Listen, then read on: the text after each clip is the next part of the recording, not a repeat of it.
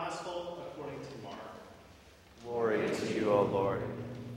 Jesus said, "The kingdom of God is as if someone would scatter seed on the ground and would sleep and rise night and day, and the seed would sprout and grow. He does not know how. The earth produces of itself first the stalk, then the head, then the full grain in the head. But when the grain is ripe, at once he goes in with his sickle, because the harvest has come." He also said, "With what can we compare the kingdom of God? Or what parable will we use for it? It is like a mustard seed, which when sown upon the ground is the smallest of all the seeds on earth. Yet when it is sown, it grows up and becomes the greatest of all shrubs, and puts forth large branches, so that the birds of the air can make nests in its shade." With many such parables, he spoke the word to them as they were able to hear it. He did not speak to them except in parables, but he explained everything in private to his disciples. The Gospel of the Lord. Praise to you, O Christ. You may be seated.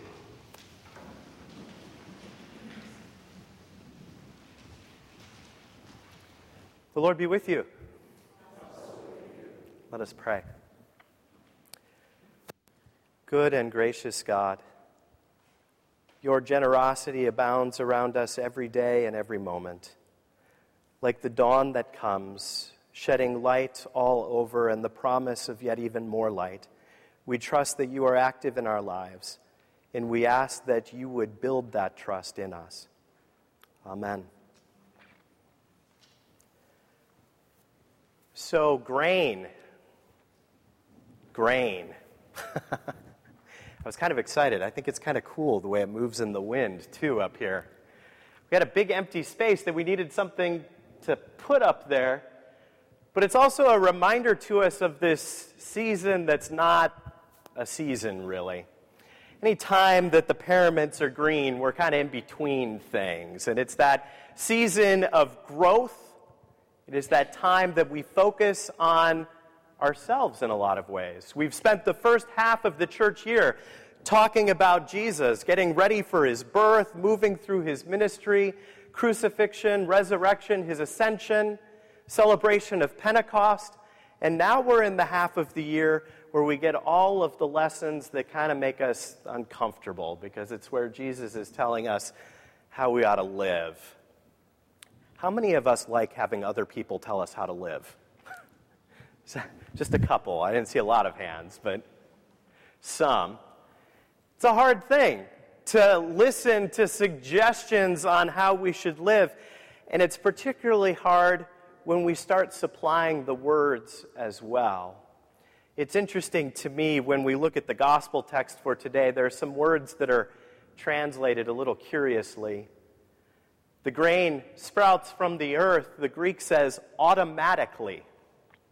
There is a Greek word for that. Automatically, it springs forth. Now, it's interesting because when we think of farming or agriculture, we immediately start thinking of all this work that a farmer does, right? We get the field ready. There's all kinds of work and science that gets into that. And then there's the process of planting the seeds. There's the caring for these plants over the season, all kinds of conversation heated at times about weed abatement or whatever the case might be. Roundup often comes up. All kinds of things. And then it comes time for harvest and careful monitoring of the weather all through this time. But even as a small child, I knew that the farmer did not go out at night and by hand stretch those plants every day until they were the right size. It springs forth from the earth automatically, as the text says. Normally, when we think of the parable of the sower, we think of the other one with this kind of recklessly generous sower who's tossing seed left, right, and center. It's on the path, it's on rocks, it's on good soil occasionally. We think of God as the sower, but that's not today's text.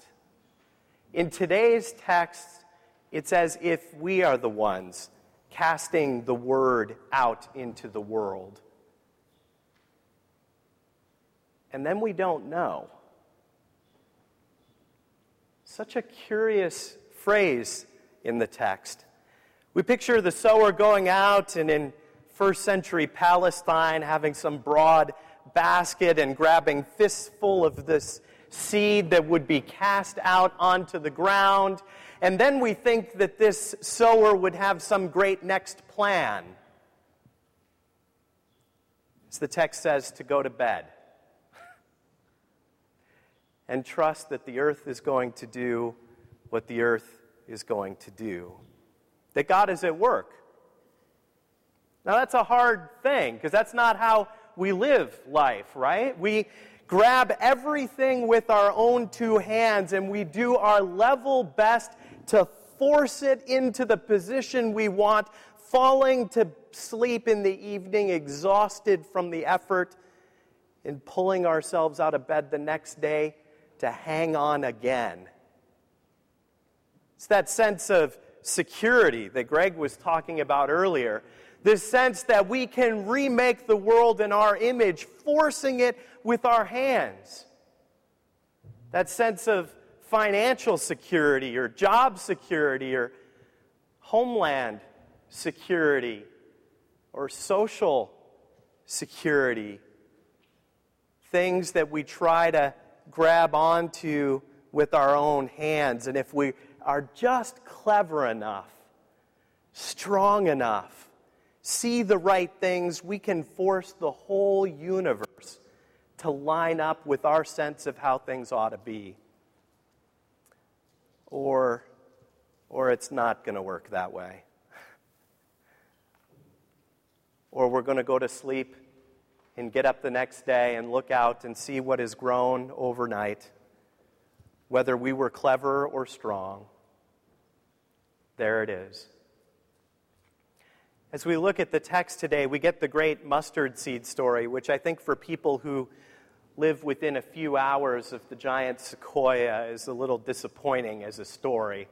Starts out as a pretty little seed, but a sequoia is a much bigger tree to point to. But when you're in that part of the Mediterranean, there aren't a lot of big trees to choose from. The mustard is certainly not the largest, but in that period of time would have been understood as a tiny seed. And what are those small things that are planted in us? What are the small things planted by God in the world that grow exponentially in ways that surprise us? And it's interesting because this sense of kingdom, as the text would say, is not a story about conquest, not a story about strength because the world has been forced to a certain worldview, but rather it is an image of shelter provided, an image of sanctuary. That is that sense of strength, that sense of kingdom that's very different. But think about also how the text follows from there. It says, the birds of the air. It doesn't say the birds who deserve to be there, or the birds that work hard. They should be at the front of the line and making nests at the mustard bush. It doesn't say that at all. God's activity in this world is for everyone. Now let's put ourselves back in that field again, right? We're walking around throwing this seed, grumbling under our breath at God's generosity going to, everybody like God's prone to do, as opposed to our earthly sense that God's grace in this world is perhaps scarce, and only those who work hard should get it. That's not what the text is about today. As we look at all three readings, we have the semi-continuous passage from 1 Samuel. It's kind of an odd text as well, but a reminder that God is the one who chooses. God is the one who acts. In the gospel text, we hear about the seed that is sown, and we may go to sleep and wake up and look at it every day and not see the difference. but over the season we know when it is time to harvest.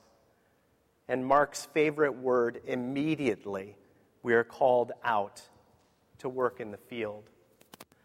I would encourage you as we move into this week and into this season further to be mindful that in God's activity in this world, there is a sense of now but not yet. In Mark, we hear that the kingdom of God has come near, and we tend to think of it like a light switch. It's off now, but soon it will be on. But instead, we should be thinking about it a little differently, perhaps like those first rays of the dawn. You can see the light, and you know it's coming, and you can imagine what it's going to be like in its fullness. And the challenge, the call for us, is to live in that new day now. Even when we are covered in shadow, even when the world around us is unfair and unjust, we are called not to participate in that, but to participate in God's new day. Amen.